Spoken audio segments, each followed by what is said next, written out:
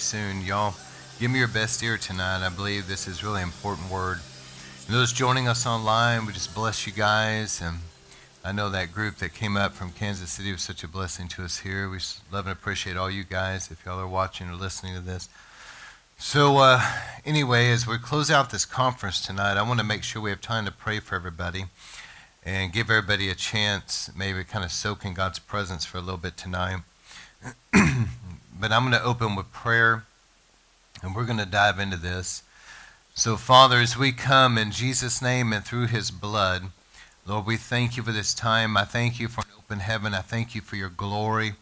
Holy Spirit, I thank you for anointing and empowering this time. I thank you for your presence here. And, Lord, even now, as we're praying, we thank you, Lord, for the Holy Spirit moving upon everybody that's going to be listening or watching this in any way. That the Holy Spirit is just breathing upon us and helping us to be good soil and giving us eyes and ears of the Spirit that we can get revelation. There's things we can't see on our own, but the Holy Spirit can help us. Jesus said he's come to teach us things and lead us into truth. And I thank you, Holy Spirit, for moving upon God's people to hear and have eyes of the Spirit to see revelation and good soil of hearts and minds. And Lord, I thank you for speaking through me. Your word is living seeds of truth that's sown into good, fertile soil that will be watered by the Holy Spirit, take root, grow, and produce 100-fold harvest of eternal fruit that remains till Jesus comes.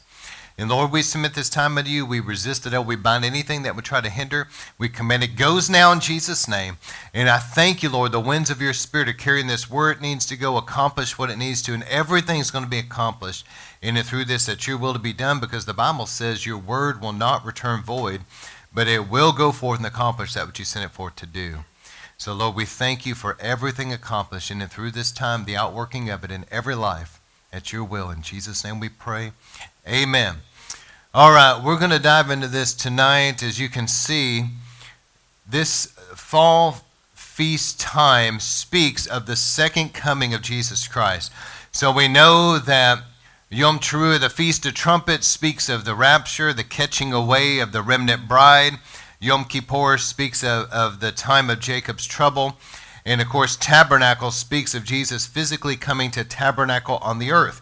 So when we're in these times, you can't help but think about the soon coming of Jesus and us needing to be ready for that. And so that's one of the aspects of this sermon that I really want to focus on is here we are in the last days. And Jesus warned us that the love of many could grow cold. And that's a tendency that we're all going to have to be careful about because there's a lot of things that are going on that are very difficult. You remember the last sermon I preached on about being desensitized, and there it said that these fierce times would come, perilous times that would be difficult to emotionally bear up under. And so that's the result of that is that we if we're not careful, the emotional pressure, the oppression of the enemy, the difficulty of the times, and all that's going on, and all that the things we're having to deal with difficult people, and all of that can take a toll. And we've all been through things. And if you're not careful, our love can grow cold. It can grow cold toward God. It can grow cold toward people. And that's a real tendency that I feel like God is highlighting. And I felt that Brother Ralph did a really good job last night of touching on some of that, and he touched on some of the things I'm going to be preaching on tonight as well, which I thought was really interesting because I'd already had this pre-documented. So, how many knows the Holy Spirit knows what he's doing? It's just when we're all led by the Spirit, it all just flows, doesn't it? So as we look at this tonight, I want to look at a couple things. Number one, the glory returning to the church. Now, in the 90s revivals, we know that was the great outpouring of the Holy Spirit, the glory. The emphasis was the Holy of Holies and the glory coming in. And just like every other revival, those that went with us through the historic revivals, and we looked over the last couple hundred years, the Holy Spirit will move, and it'll be an intense move, and it'll kind of ebb and flow. There'll kind of be a waning, and then there'll be another upsurge of the Holy Spirit moving, really in the same revival, but even in a greater way. And so we're seeing that the 90s revivals have waned some, but there's about to be another major upsurge of this, and it will be even more intense in many ways, especially the glory than the 90s revivals. And I believe that what has been impossible with man will all of a sudden become possible because God showed up. And the Lord's going to return his glory back to the church. Now, the glory is an awesome, wonderful thing, but the glory can also bring judgment if we're not careful. People that are playing games, people that are not going to repent of their sin, the glory can actually work against them. Okay, so the glory is coming in, but the Bible says in 1 Peter 4:17 that judgment begins in the house of God. So we want the glory, but of course I believe by and large River of Life for a group of people, it's like, Lord, I repent, whatever you got to do in me. See, that type of sincerity, the glory is going to come in and bring a lot of healing and just a powerful move of refreshing in our midst. But people that are playing games and they're living in sin and stuff like that, the glory is going to resist them, you see. And so God's going to restore back his glory, and he's going to release like a good, healthy judgment. And I believe the wheat and the tares will be separated. And I believe this with all my heart. This is coming. It isn't something to get people like emotionally hyped up about. This is just a fact. I believe this is coming. And when the Holy Spirit is poured out again and we see another upsurge of this revival, it's going to be a great blessing to those that have been pursuing the Lord and have had a healthy, from a biblical perspective, not man, from a biblical perspective, have had a healthy church that is pursuing the presence of God and pursuing holiness and all of that. I mean, it's going to come in. The tide's going to come in, and it's just going to take off. See, there's a story I've told many times about the guy that went out, and there was an older man out there, and the boat was stuck in the mud, and it was this huge boat, and he was out there, and the young man that didn't know much about the tide coming in and all that was like, "Sir, how in the world this thing is stuck?" And he said, "Don't worry about it." Because he was saying, push on the boat, and obviously it's stuck in the mud. This thing weighs a ton, right? But he said, don't worry about it. Wait till the tide comes in. The tide came in, that boat lifted, and he said you could just lean on it and it would move. So the point is this, that when the tide starts coming in, things that seem like they would never move will begin to move. And it will become so easy in the presence, because the Lord has shown up. You've been fishing all night, and then the Lord shows up and says, just throw it on the other side. And the Lord all of a sudden just sweeps it in. It's him that's doing it. Unless the Lord build the house, them that labor in vain. So those, though, let me say this, those that have been building their house on other things, not the way God wants it built. It's a bunch of hype. Hear me, please hear me. It's just entertainment. It's just a social thing. There's a lot of tares and goats and all that in there. I'm telling you that when revival comes, it'll work against them. The sincere people are going to see that there's something more than what them just being entertained and getting motivational speeches, and the sincere people are going to leave in droves to where God's moving. And the churches that are like that are going to be just left with the goats. And it's going to be hard on them. I predict that many of them, their doors will actually shut. But it's a judgment. So God is sovereign. And let me tell you, Joel 2:28 through 29, people say, well, is God going to send another awakening to America? Well, probably. But you got to understand, this is the way I feel about it personally. It's my opinion. I don't think that we're looking at something that has to do with America. I don't. I believe this is God's sovereign end-time purposes that he has predetermined in his word would happen in the last days. And in the last days, I will pour out my spirit on all flesh. Not I'm going to do something for America. No, this is I will pour out my spirit on all flesh all over the world. And the end of the age is the harvest, and I will send my angels, Matthew 13:39, and gather in the sheaves. And God is going to purify a bride to be ready to meet the Lord in the air. It's not about a secular nation. People's focus needs to get on God's eternal purposes that he has revealed in his word, that he said, I will do these things, pray about these things, because I have predetermined that I will do this. So let's prepare for it. Let's get ready, because it's coming. I'm telling you. And this move of God that's coming will do a deep purifying in us and get us ready for what we call the rapture. In the Greek, it's the harpazo, and it means like catching away, a sudden thing. So I talked about a few weeks back the deep consecration of the bride. And then I talked about how we can be defiled by things. Even though you may not sin, things that you're exposed to can bring a sense of defilement. So you got to be careful. And then I talked about how you can be desensitized. That's dangerous because once you're desensitized, that can hinder your walk with God. You understand? All of a sudden your heart, if you're not careful, there's going to be people whose consciences are going to be seared. And they can't feel what they should feel. It's like a hardening of the heart. So we need to stay really sensitive to the Lord. And so building upon those three things, the deep consecration, defilement, desensitized, now I want to talk about intimacy because this is where I believe God is calling River of Life, is we're moving into a time of a greater visitation and intimacy, and I believe prophecies are about to start unfolding in the days to come that God has spoken to us. So there's been a great preparation in River of Life for years, and I know I've shared this, but I'm going to share it again just for the sake of those maybe that didn't hear a previous sermon I did about this. But a lot of people don't know, in fact, I didn't know this, that the Toronto revival, there was at least 4 million people that came there, and it had a worldwide impact. I would say in America for sure, but definitely throughout Europe and Canada, there was a major impact it had in many, many lives. And so with that said, I started looking into how God brought this about. And John and Carol, in a nutshell, I've shared this before, so I'll make it brief, but John had went in the 70s to Jerusalem, to Israel, and he was there, and it was a time of just seeking the Lord. He did some fasting. And while he was there was a conference that he went to, and it was like a greater body of Christ. And so there was a lot of different people there.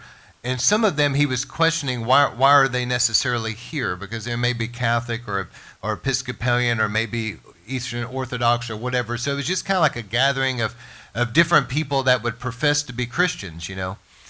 And as he was sitting there thinking kind of critically, well, why are these people over here?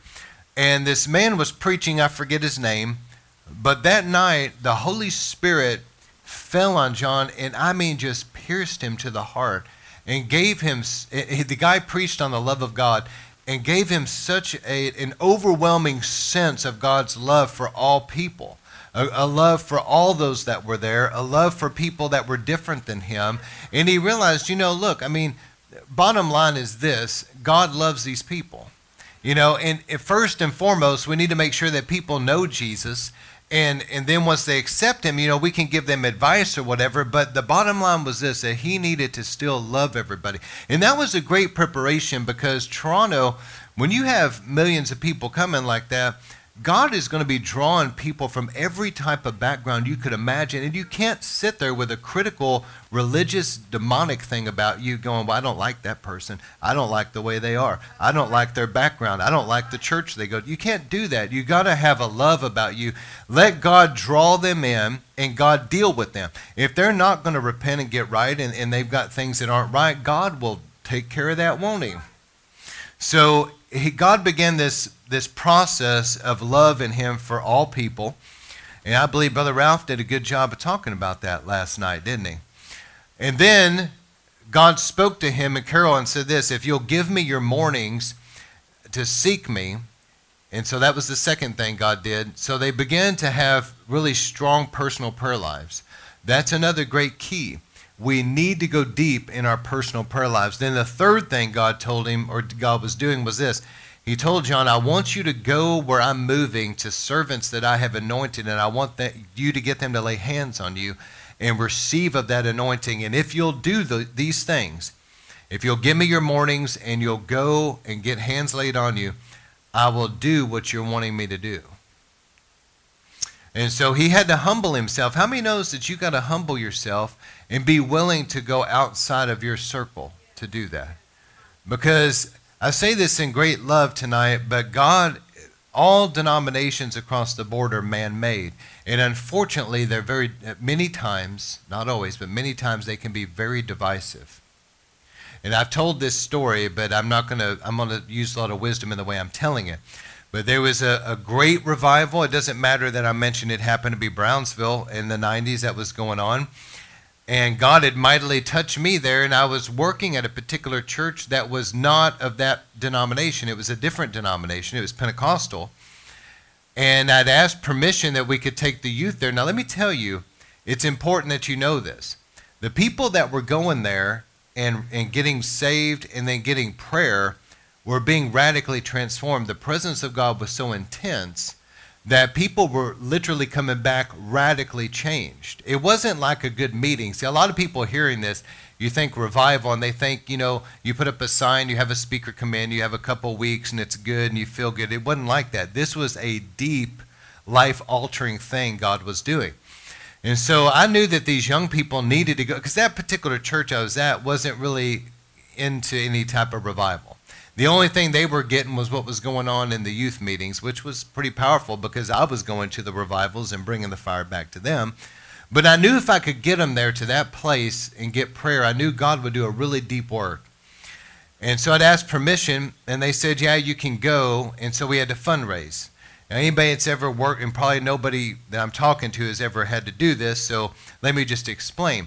You've got to come up with all the money about hotels for all these kids, get permission slips, you've got to figure out travel. There's a lot to it, and it's expensive. And so we had to start doing fundraising.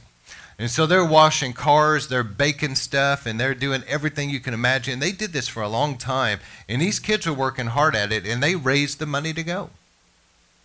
And so they're all fired up, and I'm getting excited too. I'm thinking, when you're a youth pastor, all these kids. I'm thinking, man, some of these kids need the Lord to really touch them, Needs the Lord to kind of smack them in the back of the head a little bit, right? And so I was excited about it.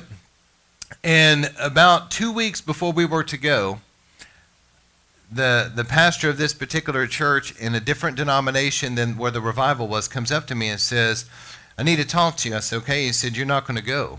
And he said, you're not going to take those kids. I said, well, okay, but you already told me I could. And so I told them that they could. And they raised all this money, so why can't they go? And he said, because that's this denomination, and we're a different denomination, and they're not going. How divisive and demonic is that, really? Think about what I'm saying. And so the young people didn't get to go. And the thing is that church wasn't a powerful church. And many of those young people now, if you look at the outworking, I left not long after that. But if you look at the outworking of all of that could have been and what wasn't, many of them aren't even living for the Lord today. What would have happened if they'd went? And those powerful altar calls that were going on there with Steve and all that, and went down and really repented and then got prayer, and God just baptized them in that revival fire and did a deep work in them. I mean, they could be today totally different people. But what was it that kept them from the move of God? Religion. A religious spirit. So, anyway, I say all that to say, we need to let all this denominational garbage just be very secondary. I chose, from studying church history, revival history, and what God's done in my life, I chose to remain non-denominational, and I could be with two different denominations today if I chose to. But I have made a choice to be non-denominational for this reason. And I know, for example, and I'm going to make this brief as well, but Barton Stone, that pastored the Great Cane Ridge Revival, what happened was that he was Presbyterian. And I wonder, because I went down there, this last time I went down there, was researching some, and I knew that James McGreedy went down there and started these churches and began to gather them in prayer, and God began to really move. I mean, it became known as the Red River Revival, but it was powerful. I mean, people would be in there and they would just be thrown to the ground, groups of people, and they were getting saved. It was really intense. And then Barton Stone comes, and he's a part of that. He's watching it. He's in awe. Because, by the way, James McGreedy was Presbyterian, so this was like a gathering of those churches. Barton Stone comes, and he's in awe of what God's doing. So he goes back. He's telling the people about it, and the Holy Spirit falls on them at the Cane Ridge Presbyterian Church. And I wondered, I asked the Lord the last time I was down there kind of doing some revival research. James McGreedy was an anointed, powerful man of God. People had heard him preach, said, man, there was a strong anointing on him. And I asked the Lord when I was there, I was like, why in the world did you move over at Cane Ridge so powerfully where like 25 to 30,000 people, according to our United States military, shows up 7 days of, heaven came down. 7 days, 7 nights straight. And it went from there and affected the whole nation as the second great awakening. But why did God do it at Cane Ridge and not do it at Red River? Why did God move with Barton Stone in that way and not finish with McGreedy, what began there? You see what I'm saying? This is a legitimate question, because I was thinking, why did God move the revival like that? Well, I know enough to know this. James McGreedy is an incredible man of God. I'm not saying this in a negative way, but he just stayed with the Presbyterian Church and continued to minister among the Presbyterians, which there's nothing wrong with that. I'm just saying that's what he did.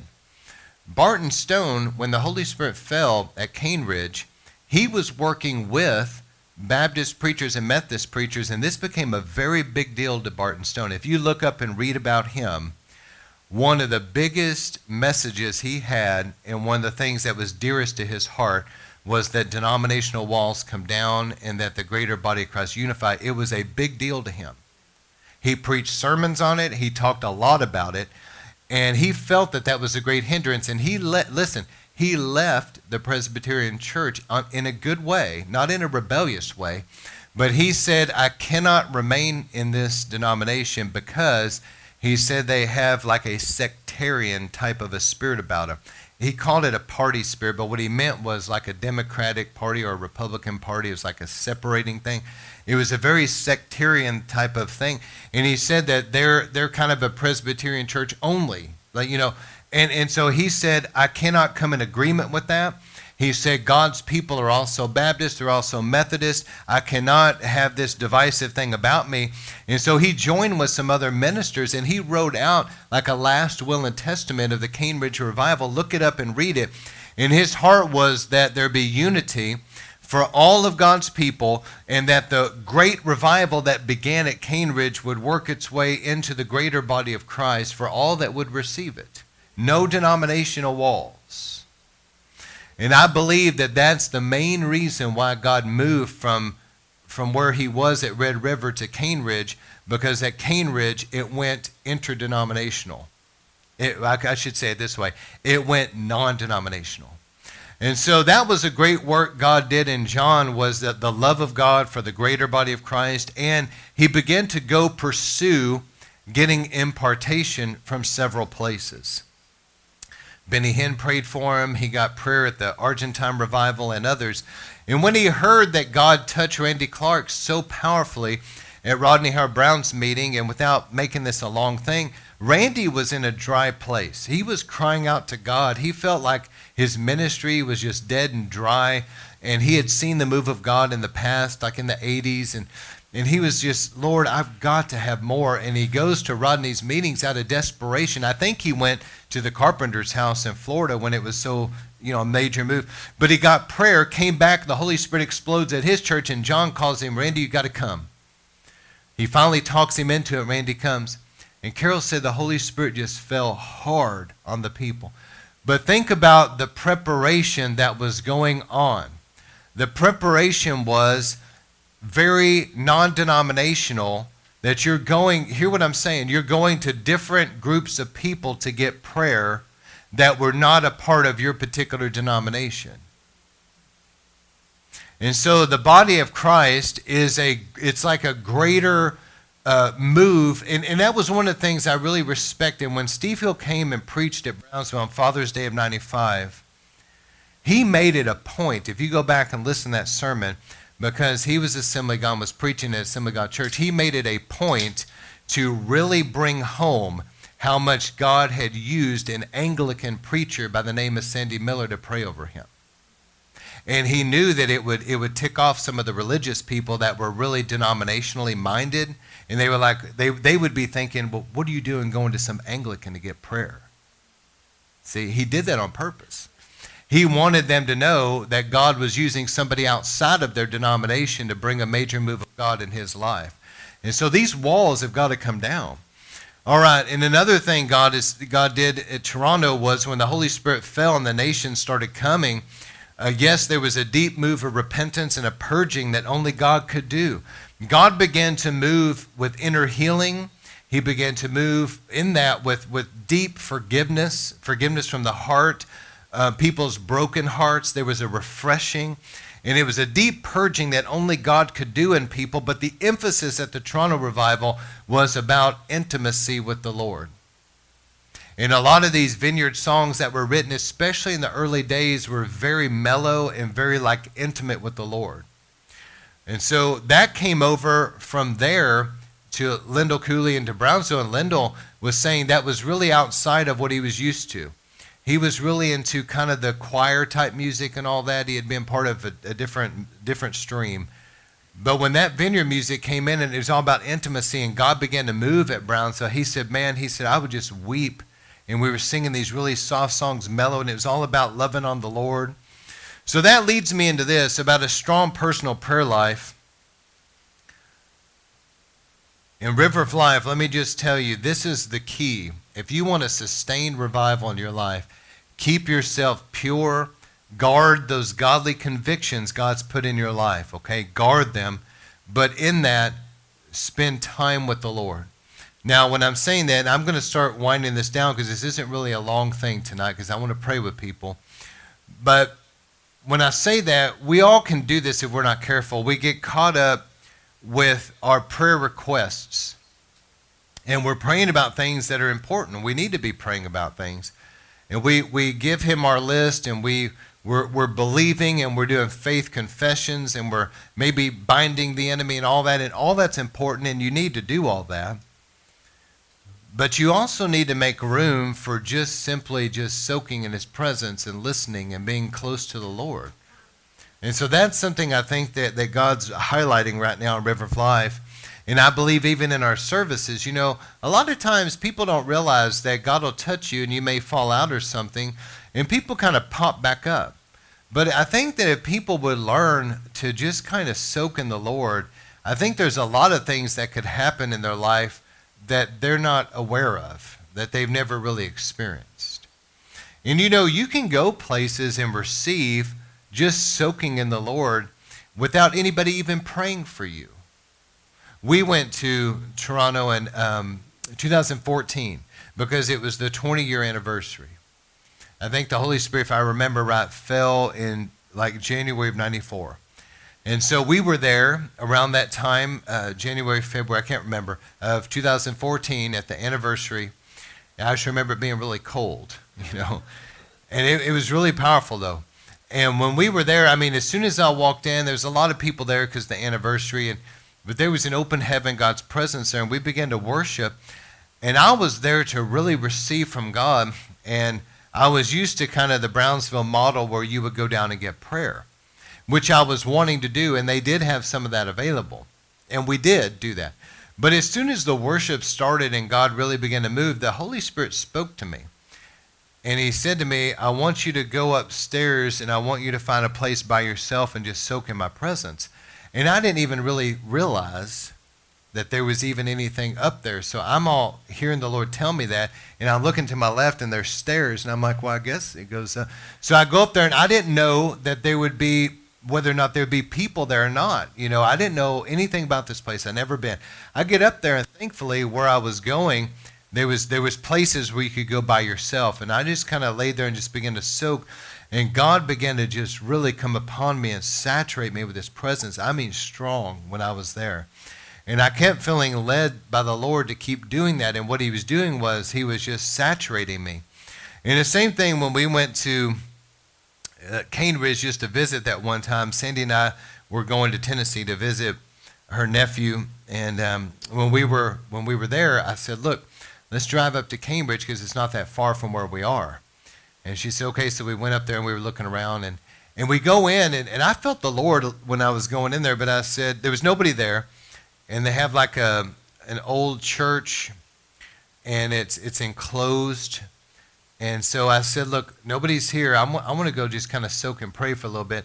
And the longer I was there, nobody was there. There was no music. Nobody was praying for anybody. It was just me and Sandy there.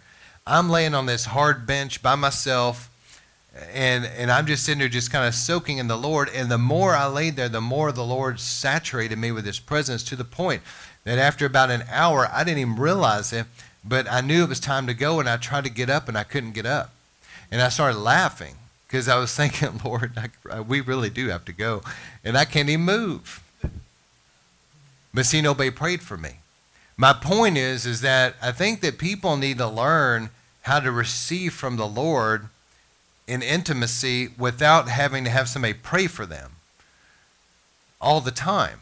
Because I think sometimes people can get prayer, and if God puts you out on the floor, just stay there and keep soaking in the Lord instead of popping back up and want somebody to pray for you again, unless you feel that God specifically has something else to pray about. I'm not talking about that.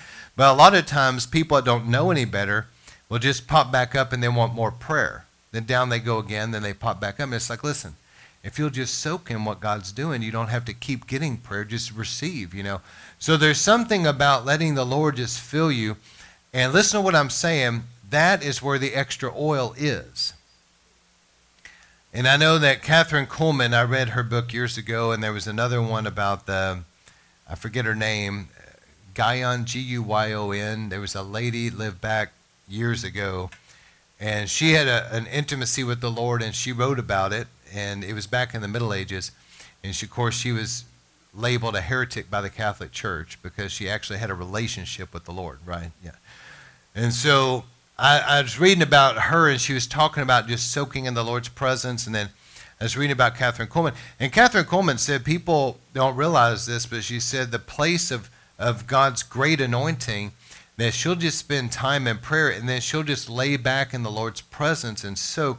And she said in that place, there's a tremendous impartation from the Lord. And she said that many times before she would minister, the Lord would even baptize her in the Holy Spirit fresh. And then in that place, she was just saturated, and she would come out of that, and the meetings would just explode. But it was out of her intimacy with the Lord. And Benny Hinn even talked about that. He said that place of deep calling unto deep, let me say that again, that place of deep calling unto deep, where you're just intimate with the Lord, he said that's the place of the great anointing. And so during the 90s revivals, I was just having a lot of prayer that was like that, just soaking in God's presence. And I would pray like today. I pray about a lot of things. I have a prayer list, and I bring these things up to the Lord. I believe. There's an aspect of me taking authority over the enemy. There's an aspect of me speaking out faith, confessions, and all of that. But I still try to carve out some time where I'm just listening to the Lord. Because if we're doing all the talking, he's not necessarily able to always do a lot of response. As we're monopolizing the conversation, and then we go and get busy. But of course, the Lord speaks to me a lot when I'm going through life and just doing things too. So it's not just in a quiet time. There's times the Lord has spoken to me out of the clear blue, driving down the road or whatever.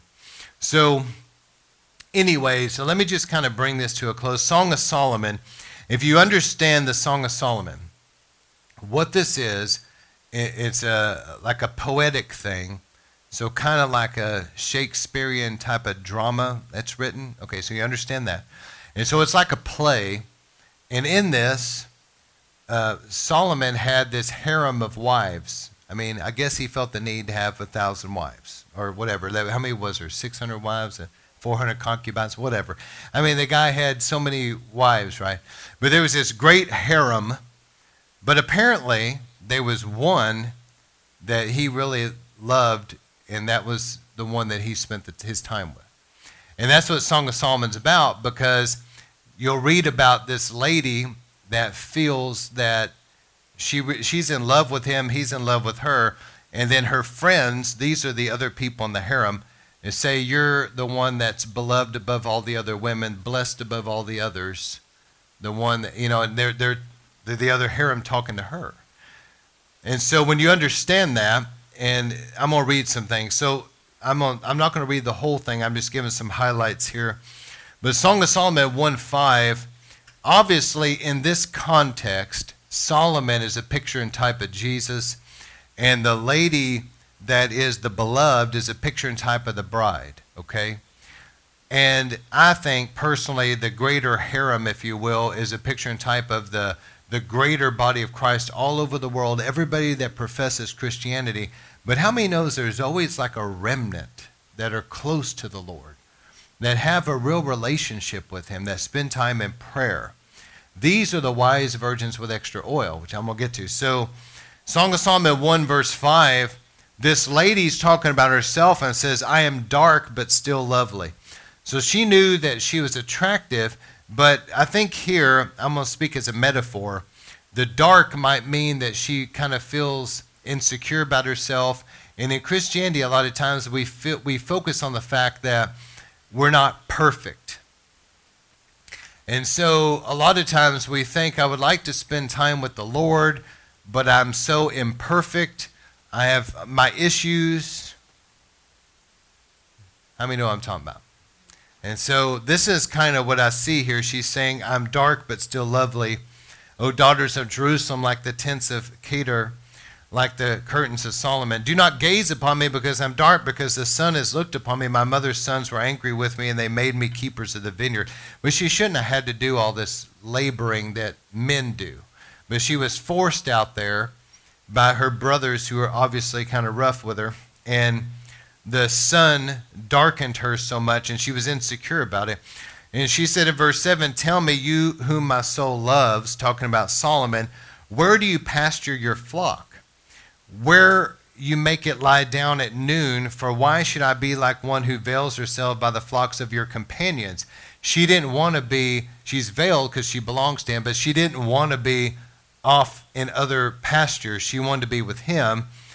And so her friends, in verse 8, the other people in the harem, okay, they said, if you do not know, O fairest among the women, follow the tracks of the flock and the pasture of the young goats beside the shepherd's tents.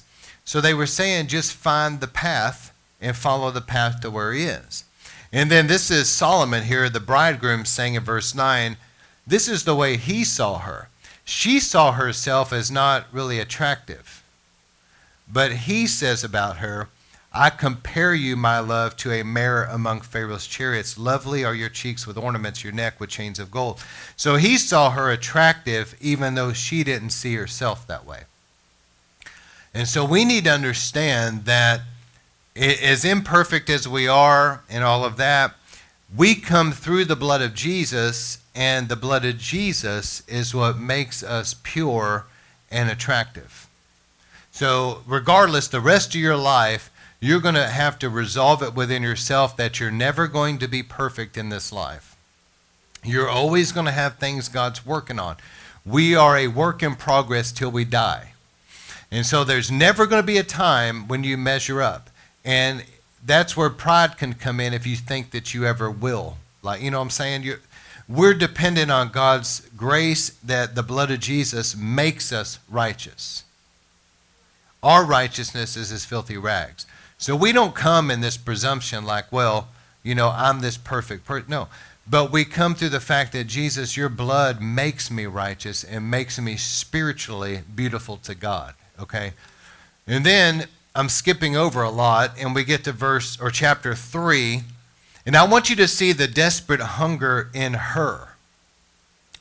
Because the Lord wants us to have a desperate hunger in us that will cause us to pursue him. Song of Solomon 3:1. And that's what God was doing in the 90s revivals. And I say this in love and in the right way. Okay? But I'm saying this as I feel like I need to say it.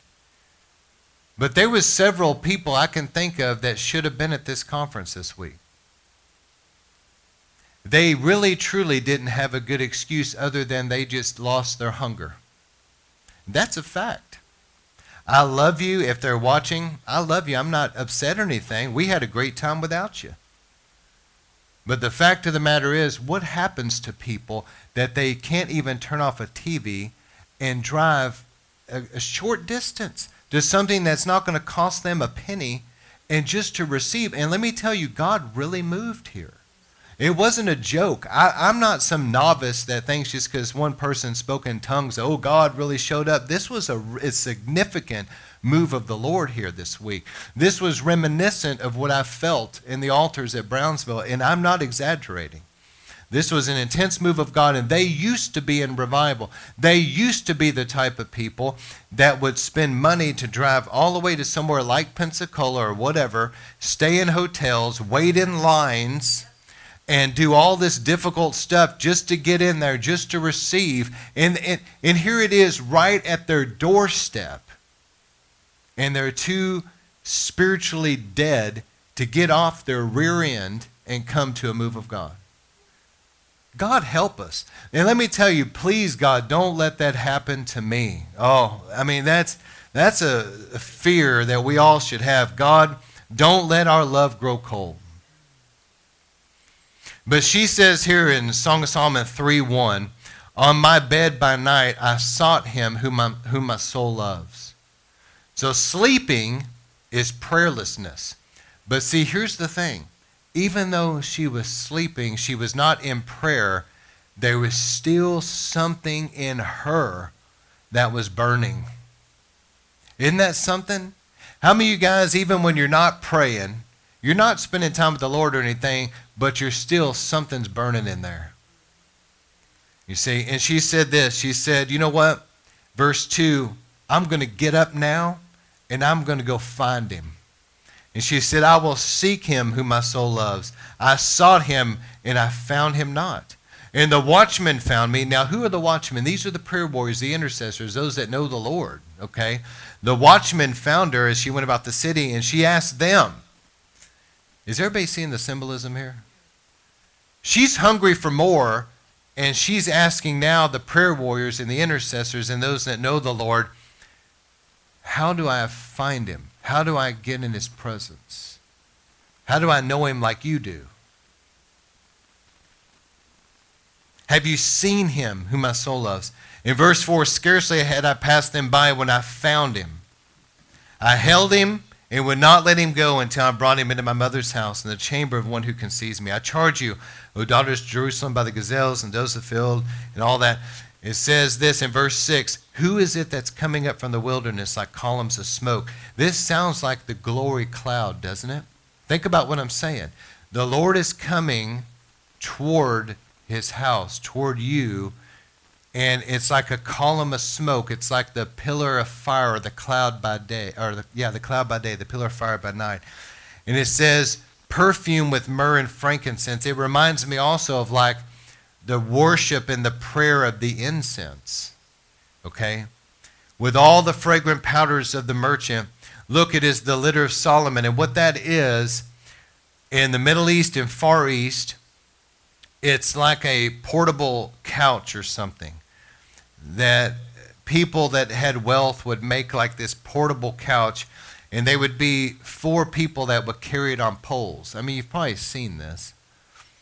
And they'll carry it around. I think that was what the eunuch, when Philip ran up to the eunuch, I think that's what he was in, was one of these things.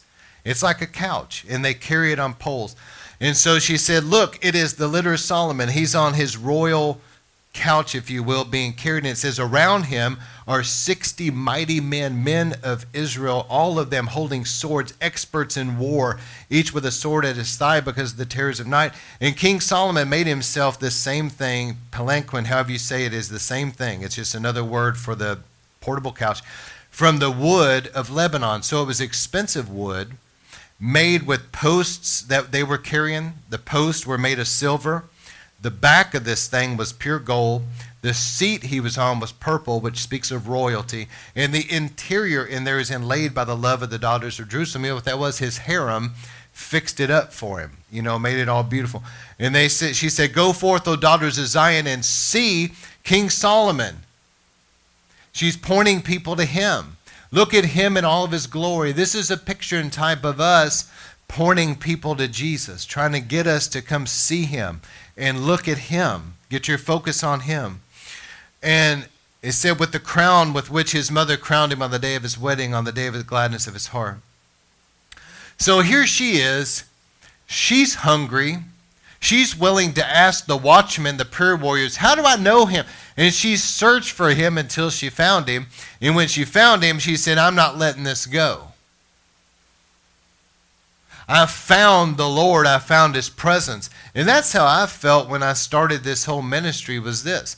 I had been around all these other things that were going on. I've been so deeply touched in revival. I love everybody. I'm not saying this, please hear my heart in this. I believe this is from a humble heart. But apparently some people receive more than others. Because I've seen a lot of people that were touched in revival that aren't even living right now. Okay, and some of them aren't even living for the Lord. Some of them aren't even in church. What happened to you? But God touched me so deeply that I was saying, Lord, I don't care. I don't want just another church. I don't want religion. I can't fit into that anymore. And that's what Sergio Scataglini, listen, maybe y'all picked up on this or not, but that he has some spiritual discernment and is very prophetic. And we were talking, and he said so many things to me, and we had such a wonderful time together. But one of the things he told me was, Pastor, I can see in you that you have a heart for revival. And he said, I know that you'll never be happy with anything else. He could just sense it, and it's true. I don't want it. Listen, they could offer me this, that, and the other. If God's not there and there's not going to be a move of God, I just don't want it. And I'll go wherever God's moving. But there's this hunger in me that said, listen, we've got to have something that's conducive for a move of God. And so that's where this whole ministry came from and the whole heart of it. But here's the concerning thing. If we're not careful, we can lose that. Song of Solomon, chapter 5, verse 2. Now look at this. This is the same lady, mind you, that had such a hunger that made her get up in the middle of the night and pursue him. She said, forget about sleep. It doesn't matter that I'm tired. I'm going to get up and I'm going to pursue the Lord until I find him. There was a desperate cry for him. Same lady. Now the Lord is beginning to reach out to her. Look at this. Song of Solomon 5, chapter 5, verse 2. She said, I slept, but my heart was awake. So even though she was sleeping again, she wasn't in prayer, there was still something stirring in her. And she said, a sound. My beloved is knocking. Now, how many remember the scripture where Jesus said, behold, I stand at the door and knock. If you'll open unto me, I'll come in and sup with you. So the Lord is pursuing her. Is everybody listening to me? And look this way, please, and hear what I'm saying. Don't lose it. Because, look at this. Now, she was the one pursuing him. Now, the Lord is actually knocking at her door and wanting to pursue her. And here's what she says. Well, the Lord said to her, open to me, my sister, my love, my dove, my perfect one. My head is wet with dew, my locks with the drop of the night. And listen to her response. And didn't Ralph mention this last night? Her response was this, I had taken off my garment already. How can I put it back on again? That's a pretty pathetic excuse. I took off my bathrobe. I just don't want to put it back on again. I don't want to turn off the TV and get off my lazy rear end to drive down the road to go to where God's moving anymore. Hello? And then she says, I've already bathed my feet and I can't soil them again, as though she couldn't wash them a second time. Is this really difficult? Are you having to go all the way down a mile to the well to get water all over again to wash your feet here or something? Doesn't it sound like to you she's just making excuses because she doesn't feel like getting up? Verse 4, my beloved, the Lord, put his hand on the latch, and she said, my heart yearned for him. So there was something still in her that was yearning. And I rose up to open to my beloved, and my hands dripped with myrrh. See, the Lord, even though she didn't open to him, there was still that oil on the latch. There was still an anointing there. And when she went to open it after she probably felt convicted about it. She's like, man, the Lord's reaching out to me. He's drawing me to pray, drawing me to spend time with him. And here I am making every excuse to not. And she's like, okay, I'm going to get up now. So she gets up, but he's already gone. And now the oil is on the latch, and she gets it on her hands, and she realizes, I've just missed something. I've just missed a move of God. And so she said, I opened to my beloved, but my beloved had already turned away and was gone, and my soul failed me. And when he spoke, I sought him, and I found him not. I called to him, and he gave no answer. In other words, he was gone. In verse 7, she said, then, this is interesting to me. The same watchman here, okay? She's going through the city, and look at how the watchmen are treating her now. This is like a rebuke. The watchmen found me as I went about the city, and they struck me, they wounded me, and they took away my mantle. Those watchmen on the walls. Isn't it interesting that now she's kind of being disciplined by the watchmen? She missed the move of God.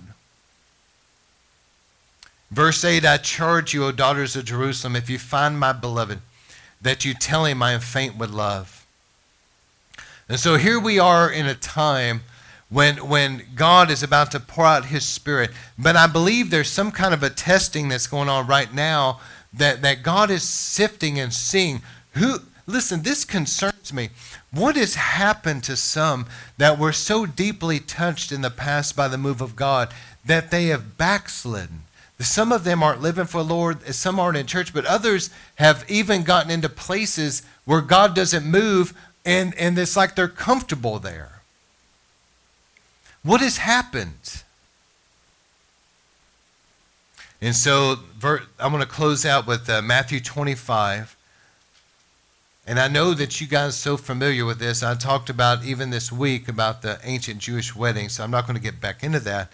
But Matthew 25, we're all familiar with this in River of Life. Then the kingdom of heaven will be like 10 virgins. They're all 10 virgins who took their lamps and went out to meet the bridegroom. The lamps, they all have their lamps. The lamps have to do with witnessing and being a light. They all have their lamps. Verse 2, but 5 of them were wise and 5 were foolish. And those that were foolish, they still had their lamps, but they didn't have any oil. They didn't have that extra oil. You get the extra oil through your intimacy with the Lord. But the wise took jars of oil with their lamps. And while the bridegroom was delayed, and that's how we feel right now, Lord, even so come quickly, Lord. The Lord is delayed. They all rested and slept. That has to do with getting to a point of being prayerless. But at midnight there was a cry, look, the bridegroom is coming, come out to meet him. And all the virgins rose and trimmed their lamps, but the foolish said to the wise, give us some of your oil, because their lamps wouldn't light. They didn't have the oil. And the wise said, no way. I paid a price for this oil in my life. You go and buy your own oil.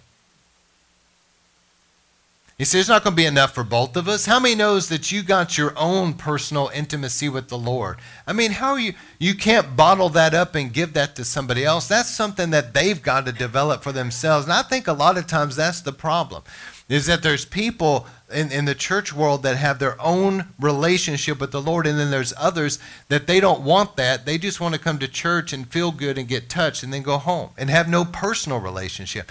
You can't ride somebody else's walk with God. And you can't depend on the church to do it for you. These are those that were foolish virgins, and because of what I'm describing, they didn't have extra oil. And so while they went to buy oil, while they were gone buying oil, the bridegroom came, and those that were ready, everybody say ready. Those that were ready went in to meet him where? At the wedding banquet, the marriage supper. This is the catching away of the remnant bride to the marriage supper of the Lamb. And the door was shut. Remember Revelation 4? Everything was about the church in Revelation 2 and 3, to the church at such and such. Then in chapter 4, something like a door was opened in heaven. Come up here.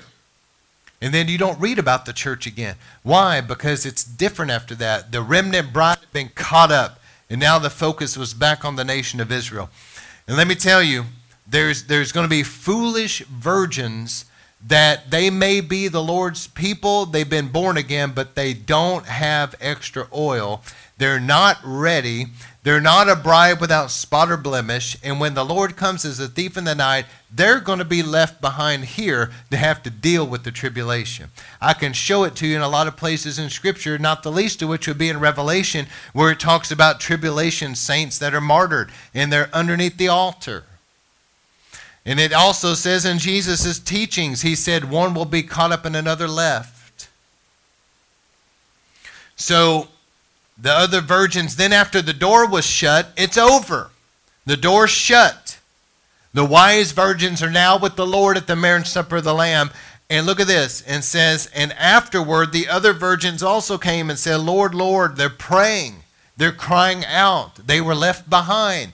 They know that they missed the rapture, man. They missed the boat. They know it. And now they're down here on the earth crying out. And they're saying, Lord, Lord, open the door for us too. Get us out of here. And the Lord answered and said, truly I say to you, I don't know you. Watch therefore. What does watch mean? Pray. Watch therefore, for you know neither the day nor the hour the Son of Man's coming. We don't know. And so this is the time, River of Life, to be pursuing that extra oil in your personal life. And don't get me wrong, there's extra oil that we get corporately too. Just like how many knows this week, my goodness, that we were filled with extra oil. But you know, this week's over. And I'm going to tell you, it's always concerned me to think about what I've seen. I close with this. I've seen people that were so touched in revival. I saw it. I know some of them. And now I look at their life, and they're not walking with the Lord. Here's the danger in this. You can't depend on the intensity of a move of God to be your relationship with God. You've got to have a personal relationship with Him, whether revival's going on or not. That's the danger. And people depended on that glory and that flame that they would walk into. And that was sustaining them for a time. And then when that was over, many of them walked away. Foolish virgins right there. Perfect description of them. They don't have a personal relationship. And because of that, they don't have extra oil. And because of that, they're also being defiled by the things of this world. And the Lord's not coming for a bunch of dirty, stained brides out there that don't have extra oil. He's coming for a bride without spot or blemish, wise virgins with extra oil, and those that have made themselves ready. Amen. So I'm going to pray, and then I want us just to put on some worship or something, and we're going to go through it. I'm going to pray with you guys and agree with you. But I want us to spend some time tonight. We've got plenty of time. I knew that this service, I felt the Lord put on my heart that this service would run a little bit shorter tonight, because I felt the Lord wanted you guys to just spend some time soaking in His presence and spend some time in prayer. And I encourage you, it is a good time to talk to Him about some things that are important that you need to pray about. That is important. But also learning to just kind of just rest in His presence and let Him speak to you. And some have maybe really never known the Lord in that way. But let God begin to show you things. He may show you some kind of a vision, or He may just speak to you, or He may not speak to you, but you're just being saturated in His presence. And that's enough. You know, there's times that my wife and I just sit together, and we may not say a whole lot, but, you know, just being together. And sometimes the Lord, He may not want to say anything to you. He just wants to be with you. And so as we learn to have that relationship, so Lord, I thank you tonight for your word. I thank you for this message about intimacy. These last 4 sermons that I preach go together. Lord, you're wanting to deeply consecrate your people. You want us to guard ourselves against any defilement and against being desensitized. But you're also wanting us to draw deep into intimacy with you. It's not about all these other things. You know, we have wonderful church services, wonderful praise and worship, and all of that, and it's all good. But at the end of the day, it's about Him, and it's about your relationship with Him. That's it. And that's the only thing that's really going to matter when this life is over, is your personal relationship with Him, and were you faithful to do what He asked you to do. That's the only 2 things that's going to matter. So think about what's going to matter when you're dead. The only 2 things is that you really walked with Him and knew Him intimately, and you did what he told you to do. You were a witness, or whatever God told you to do, you were faithful to do it. That's all that's going to matter. And so, Lord, I thank you. Help us, Lord, to be intimate with you, and help us to be faithful to you in all things that you've called us to do, nothing lacking, that we can stand before you one day and hear you say, well done, good and faithful servant. And you can look at us and say, you are a part of my remnant bride that's without spot or blemish. You were among those that were wise virgins with extra oil. That was who you were. That's what we want to be. And so, Lord, tonight as we pray, I thank you for just a fresh anointing, and saturate your people. In Jesus' name we pray. Amen.